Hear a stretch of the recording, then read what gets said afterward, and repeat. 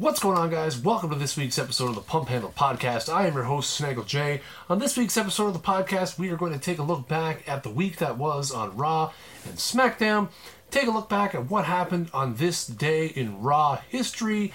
I'm going to give you another one of my memorable Survivor Series moments. And to end it all off, I'm going to give you my predictions for this Sunday's Survivor Series pay-per-view. Kicking it right off with this week's Raw review. This week I gave Raw a 2 out of 5. Mostly because it wasn't as absolutely horrendous as the previous two Raws, but it was still not even in the ballpark of good. Let's take a look at some of the highlights. First of all, if you were playing a drinking game on Monday night where you drank every time a commentator said, "Fantasy warfare just got real," you're dead. You're literally not listening to this podcast right now because you're dead. Of course, the show starts with Stephanie McMahon and Mick Foley in the ring to start off the show. 20 seconds into Raw, I got this feeling in my stomach that this was going to be a shitty episode of Monday Night Raw. They basically just called out everybody. Mick Foley's speaking is just all over the place. It's kind of worrisome sometimes how he trips over his words, and you can see Stephanie kind of flashes a weird look at him like, "Mick, what the fuck are you saying?" It's kind of weird. So basically you got the feeling that this was just going to be a ridiculous night of tag team matches, basically. Sheamus and Cesaro against Owens and Reigns. It was actually not really that bad of a match. Owens and Reigns picked up the win despite some tension. Tension being the entire theme of the night, I think. Is Kevin Owens like the weakest champion that they've ever had? I mean, dude gets like runs away, you know, he's just like, he's not even like heel at this point. He's just, they have him so weakened. Like, it's absolutely foolish. I hope this is not something that's going to continue over time. So then backstage segment, the Scarf of Jericho. I mean, I'm done at this point. Raw has basically become a 3-hour sitcom, the Scarf of Jericho. I actually find it humorous that they show a stupid fucking segment like that with Jericho, Braun Strowman, and Seth Rollins talking about scarves, and then they go to Cole Graves and who's that other bonehead? What the fuck is his name? Byron Saxton. Sorry, he's so dumb I forgot about him for a second. And they're giving you the hard sell for the WWE Network after you just watched a 3-minute joke backstage. Oh yeah, watch me cough up my $10 a month in the US and $12 a month in Canada after I watched that glorious backstage segment about scarves. Like, really? Bo Dallas versus Sami Zayn. Man, are you serious? Squash match. Awesome. Just what the show needed. Literally another match with absolutely zero appeal, which is basically Raw right now. Zero appeal. Then they had the Cruiserweight Union meeting. Oh my god, don't ever let Noam Dar talk ever, please. That voice, oh my word. And then they let Sin Cara talk with the mask on. It was all muffled, like, oh my god. Like, it's just bad. Who writes that? Speaking of who writes that, they just basically let the New Day do whatever they want now. Again, I'm on the record many times. I am done with the New Day. It's not funny anymore to me. I'm sick of it. I'm over it.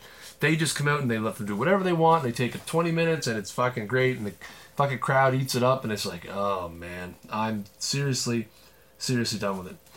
New Day took on Strowman, Jericho, and Rollins. Strowman picked up the W. It was an match. Jericho takes yet another finisher. He took another one later on too. Jericho just basically exists to get stupid things over and take finishers at this point. Please stop with the Mick Foley, Stephanie McMahon backstage segments. They're painful. They're awful.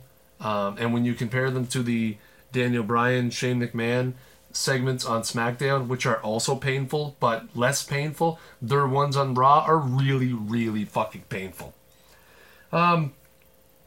That Sasha Banks and Charlotte backstage segment that followed it, also very painful. Please don't ever do that again. Brian Kendrick versus Sin Cara. Meh. it was a better match than what we. It was a better match than what we normally see on Raw from the cruiserweights, but still not anywhere close to like CWC quality or like the quality of matches that these guys. Well, that Brian Kendrick, I'm not sure about Sakara, but it's not even in the vicinity of the match that the cruiserweights could put on. But better. But again, the cruiserweight thing is going to settle itself in the next few weeks. Enzo and Cass versus the Club backstage segment. Like, again, more sitcom bullshit. You had the Lesnar-Goldberg thing, which was probably one of the higher points of Raw, as I'm sure everyone expected it to be. It's not often you see Paul Heyman get cut off like that and the crowd cheer. Goldberg cut him off 6 or 7 times. Paul Heyman referred to the security guys in the ring as brave men in uniform. They were a bunch of overweight fucking dummies wearing polo shirts that had security embroidered on them. They probably got them made at the fucking Kinko's down the road before the fucking show started. Brave men in uniform. Also known as fucking the guys who brought the catering. They just got them stick around and put on national TV. Again, it was a pretty long segment, but even though it was really long, it was probably one of the better segments of the night. But literally, when the bar that you have to clear is way, way down here, even if you're here, which you still have all this way to go, even if you're here, you're still above the bar. So that's pretty much what that segment was. Charlotte and Sasha versus Nia Jax and Alicia Fox. Again, not a great match, not a horrible match. Every single thing done on the show was Survivor Series related, which I've said last week and I said the week before that. I absolutely cannot fucking stand. It literally drives me batshit crazy that Raw has dedicated every minute of every episode for the last 3 weeks to fucking Survivor Series. It's fucking pissing me off. I'm glad it's over. Then we have the Club and Enzo and Cass as a team versus the Shining Stars and the Golden Truth. The only thing notable about this match is that they let a match with the Golden Truth and the Shining Stars in it go to a second segment. Like, have a segment, commercial break, second segment. Unbelievable. That right there is got to be one of the signs of the apocalypse, when the Shining Stars and the Golden Truth are in a match and that match goes to a second segment. Oh my word. Then you had the whole Stephanie McMahon, Mick Foley, Shane McMahon, Daniel Bryan segment at the end. To be honest, I was maybe one of the only people who didn't expect the ring to get flooded with SmackDown superstars. I kind of just expected it would be a weird authority segment and everyone would fucking hate it. But then all the SmackDown guys come from out of nowhere and hey, there's Ellsworth, big pop, gotta love Ellsworth. James Ellsworth on Raw 2016. What a fucking time to be alive, folks. Unbelievable. And then AJ Styles says something about Kevin Owens sucking on Chris Jericho's sugar tit?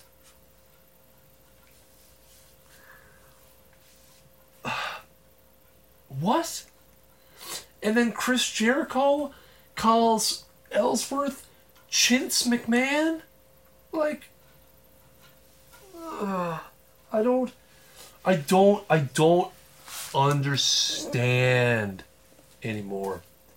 It seriously is like a bad after dark fucking sitcom, and it's not funny.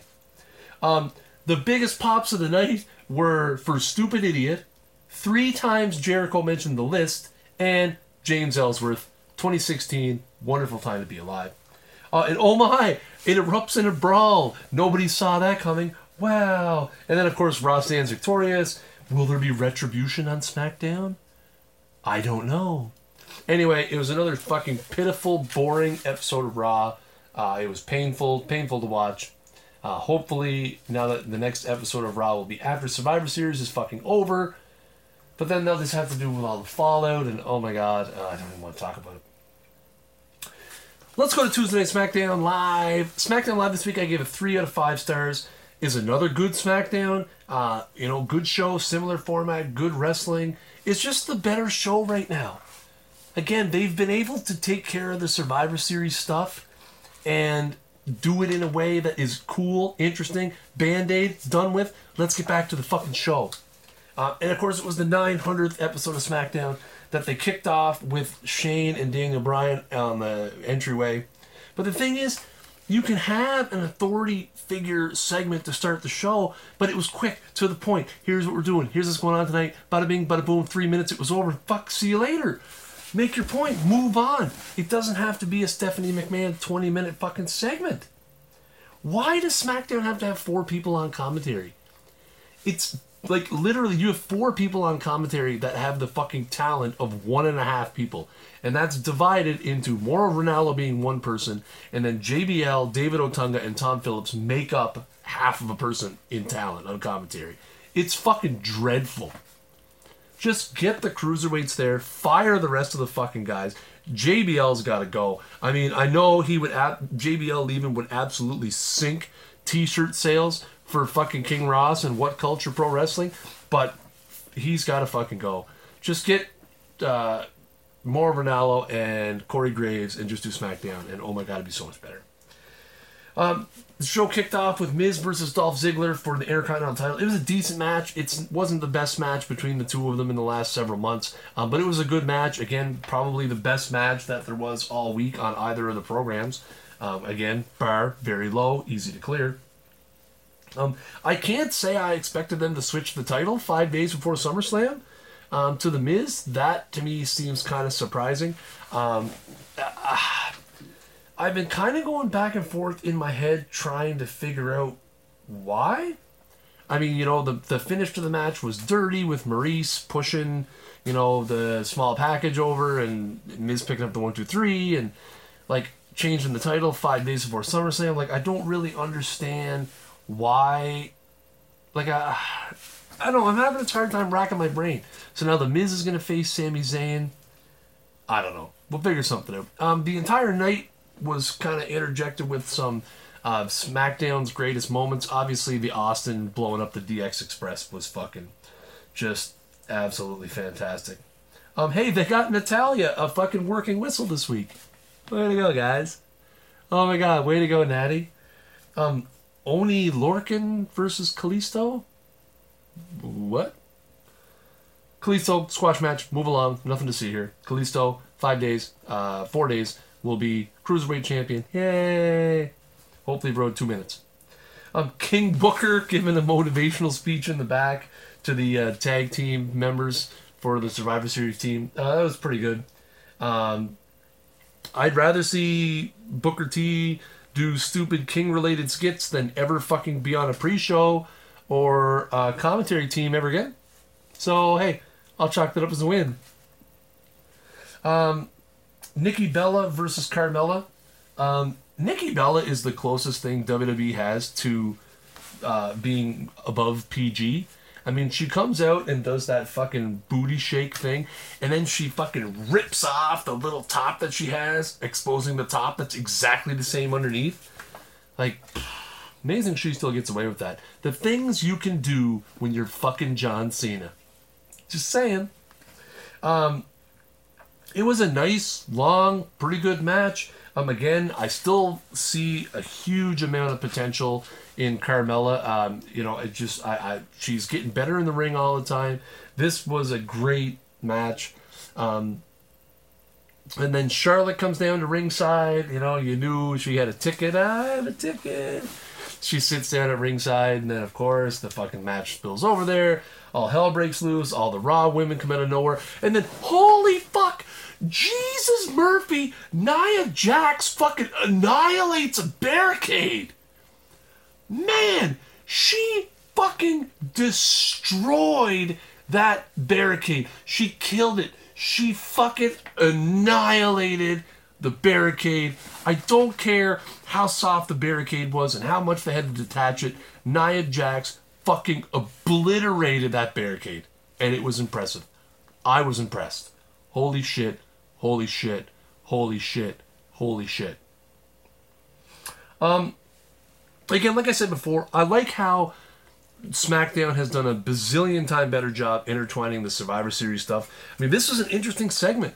Nia Jax going through the barricade was worth the segment alone. But it was interesting. You know, you want, this is something you want to see. The women who all know each other from being down at NXT and then being on Raw and SmackDown at the same time before the brand split. Oh my God, it was exciting. But it was quick, and then it was over, and it was done with, and you're moving on to something else, something more exciting. Some actual fucking wrestling, which doesn't happen on Raw. You can have your show do what it needs to do for Survivor Series, because again, SmackDown Live have a pay-per-view 3 weeks after Survivor Series, TLC. So they're building towards that. You can do other things and still promote the shit that you need to promote. It's not that hard of a concept. Then, obviously, you had the career ghost of Teddy Long put together a 16-man tag team match. I paid barely any attention. American Alpha picked up the pin. It did what it needed to do. Move on to the segment everybody wanted to see, and that was the cutting edge. And of course, they made Edge say Fantasy Warfare just got real. Edge, you're a company man now, buddy. You even say the fucking scripted, stupid hype lines they give you. Then here comes Team SmackDown Live. Ellsworth, James Ellsworth, what a time to be alive. Huge pop, James Ellsworth, love him, mascot. Ellsworth for fucking Hall of Fame. He's going to be a Hall of Famer someday. It's so sad that they're going to find some back doorway. Anyway, what a time to be alive. James Ellsworth. Love it. And then you had The Undertaker come out and say that he's not going to be defined by WrestleMania anymore. And Survivor Series where he's like, fuck, is The Undertaker back? Is he going to be on fucking SmackDown every single week? Is he going to be there once a month? Is he going to rest like a Lesnar-esque kind of schedule? Who fucking knows? But either way, hey, Undertaker's back. The segment was, you know, predictable. I think it did what it needed to do. You know, it wasn't great. I mean, you know, you had the coolness of Edge and the coolness of, you know, what's his nuts there? Undertaker. You know, I thought it was a pretty good segment. I don't think really, you know, I need to say any more than that. So yeah, SmackDown once again beats Raw this week. No surprise. Speaking of Raw, this week in Raw history. So guys, I started this last week and I'm going to do it every week. Take a look back at what happened on Raw 20 years ago.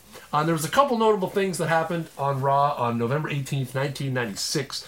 The first off was we had a hardcore match between Stone Cold Steve Austin and Mankind. It was a brutal match, and it really was one of the matches that set the tone for the type of action you saw in the Attitude Era. Just reckless, no regard for human life. And Farouk debuted with the Nation of Domination music and gimmick. Of course, this Raw happened 6 days before Survivor Series, where Rocky Maivia made his debut. Rocky Maivia ended up, you know, ditching the stupid Rocky Maivia gimmick and becoming The Rock and joining the Nation, and the rest is fucking history. So, you know, a couple cool things happened on Raw 20 years ago. I do expect that this week in Raw history moments will get a lot more exciting when we get into like 97 and the shit starts to go down. Now turning our focus to Survivor Series, which goes Sunday from the Air Canada Centre in Toronto, Ontario, Canada. Keep in mind, folks, Survivor Series everything starts an hour earlier on Sunday. So the pre-show will start at 6 o'clock Eastern Time. The event actually starts at 7 o'clock Eastern Time and will be 4 fucking hours long. Shoot me now, please. I actually know some people, close personal friends of mine, who are going to NXT on Saturday, and then pay-per-view on Sunday, and then Raw Monday, which is also from Toronto. Like, fuck jelly, but hey, what are you gonna do, right? So this is gonna be the last chance I have to take a look at some of my favorite Survivor Series moments, and the last one that I haven't talked about yet. We talked about the Montreal Screwjob. We talked about a year after the Montreal Screwjob. We talked about another one, some kind of good match, I'm sure, somewhere. Today I want to talk about the first ever Elimination Chamber match, which happened at Survivor Series 2002. Now, we were in a brand split back then. The Raw brand decided they wanted to determine their World Heavyweight Champion. The champion at the time was Triple H. They wanted to have it inside the demonic structure that Eric Bischoff said was part Survivor Series, part Royal Rumble and part steel cage match. It was the structure itself just looked weird, but it was way different. It was super innovative. It was awesome. And plus, you really had another great chapter of the Triple H HBK feud. Obviously, HBK up until this point had been out after Triple H beat the living hell out of him at SummerSlam, even though HBK picked up the win at SummerSlam in that unsanctioned match that they had. And a little bit of trivia here, because Shawn Michaels went on to pick up the win in the Elimination Chamber and win the World Heavyweight Championship. That was the first time in WWE history that a title was won inside of a steel cage structure. I double-checked it, so it's got to be true. Now, last but not least, guys, let's take a look at my always flawless, 100% gonna be right picks for Survivor Series. Now, last pay-per-view was... What was last pay-per-view? Hell in a Cell. I went 6-2. Not bad. We only have 6 matches to pick from. As of the time of me recording this podcast, Wednesday night, they haven't yet announced what's going to be on the pre-show. You want to head over to the Twitter machine at PumpHandlePod. If they do add some kind of pre-show matches, I will make predictions at my Twitter account. So yeah, PumpHandlePod on Twitter. Go give me a follow. Brian Kendrick versus Kalisto for the Cruiserweight title and control over the Cruiserweight division. Kalisto's going to win. It's obvious. I mean, this is just stupid. Hopefully he drops the title almost immediately to someone more deserving. But yeah, Kalisto has to win. The thing is, does he need to win the match, or the title for them to get it? Like, could Kalisto win by DQ because of interference or something like that? Count out maybe. So maybe there's a way that Kendrick can keep the title, but the Cruiserweight still move to SmackDown. Hard to say. So yeah, Kalisto, it's gonna happen. Sami Zayn versus The Miz. Raw versus SmackDown for the Intercontinental title. This was probably the hardest match I had the most time with because of the big swerve of The Miz winning the title on SmackDown this past week. I've been saying all along that this was a perfect opportunity for Sami Zayn to do something to get himself onto SmackDown. But now The Miz, who has been very, very disgruntled with everything that's gone on SmackDown, maybe this is a chance for him to flip. Maybe they have a stipulation added where whoever wins the title goes back to SmackDown. That SmackDown gets to keep the title. That seems very unlikely. I still think, I could see it being something like The Miz wins and then Sami Zayn gets fired by Stephanie and goes to SmackDown or something. I really, really, really think Sami Zayn needs to be on SmackDown. I think he'd be a great fit, and B, a great fit, and C, a really great fit on SmackDown, and get him some more fucking airtime and some better matches against guys like The Miz and guys like Ziggler. I do expect Miz Sami Zayn to be a hell of a match, but I think The Miz is going to win. The 10-on-10 tag team match, Raw vs. SmackDown. I am not for the life of me going to fucking list everybody in this match, but I'm going to put my money on the Raw team for 2 reasons. One, they have the more recognizable superstars, and 2, they have the New Day. Yes, I know SmackDown have their own tag team champions, but you know what? It just seems like the New Day don't lose anything. If they do, it's dirty. But I think Team Raw is going to pick up the tag team championship, or tag team Survivor Series match. Championship, God. Next up, we have the 5-on-5 women's match. I think Team Raw is going to win. And I think Natalya is going to do something to fuck it up, whether it be intentional or unintentional. I've been saying for weeks that I think Natty is going to defect. I think that's why she wanted to be the coach so badly. I know that Dana Brooke is kind of the coach of the Raw team, but I think Natty is going to do something here to cost Team SmackDown the match. So yeah, Team Raw women are going to win that one as well. And then the 5-on-5 men's match. I think Team SmackDown Live is going to win. I think Shane McMahon is going to do something ridiculous, and I do think The Undertaker will have some kind of effect on this match. Whether it be super duper minimal, I think you're going to see The Undertaker make an appearance during this match. I also think you're likely to see Braun Strowman walk away. Maybe Bray Wyatt does something to him, gets him to walk away. Maybe he just says, fuck it, I'm out of here. So yeah, Team SmackDown Live is going to win. And last but not least, the Fantasy Warfare getting fucking uber real with the rematch after 12 years between Bill Goldberg and Brock Lesnar. Listen, it has to be Lesnar, right? If this is a one-off for Bill Goldberg, how the fuck does it do anything for Brock Lesnar to have Goldberg come in, beat him, leave, and then you're leaving Lesnar weak as shit? So, I mean, Lesnar has to win, right? Right? Right? Brock Lesnar. I'm going with Brock Lesnar. I don't know what kind of match it's going to be, but, I'm going with Lesnar because I just don't see any sense in having Goldberg come back and win a one-off match and that be the end of it. Okay, guys, that is it for this week's episode of the Pump Handle Podcast. If you're watching on YouTube, let me know down in the comments below who you got, why, who's going to win, where did I get it right, where did I get it wrong. If you're a Raw fanboy, don't you fucking dare comment on my goddamn videos. I will hunt you down. I'll shoot you. No, I'm kidding. I would never do such a thing. But yeah, let me know. If you are listening on the SoundCloud or iTunes or Google Play Store, hit me up on the Twitter machine at PumpHandlePod, all one word.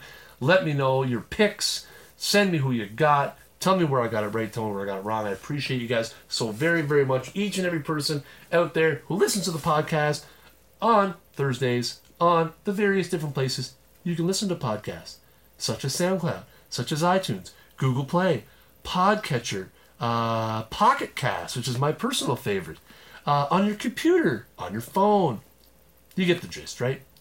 Anyways, guys, thanks for listening to the Pump Handle Podcast. Until next time, somebody hit my music.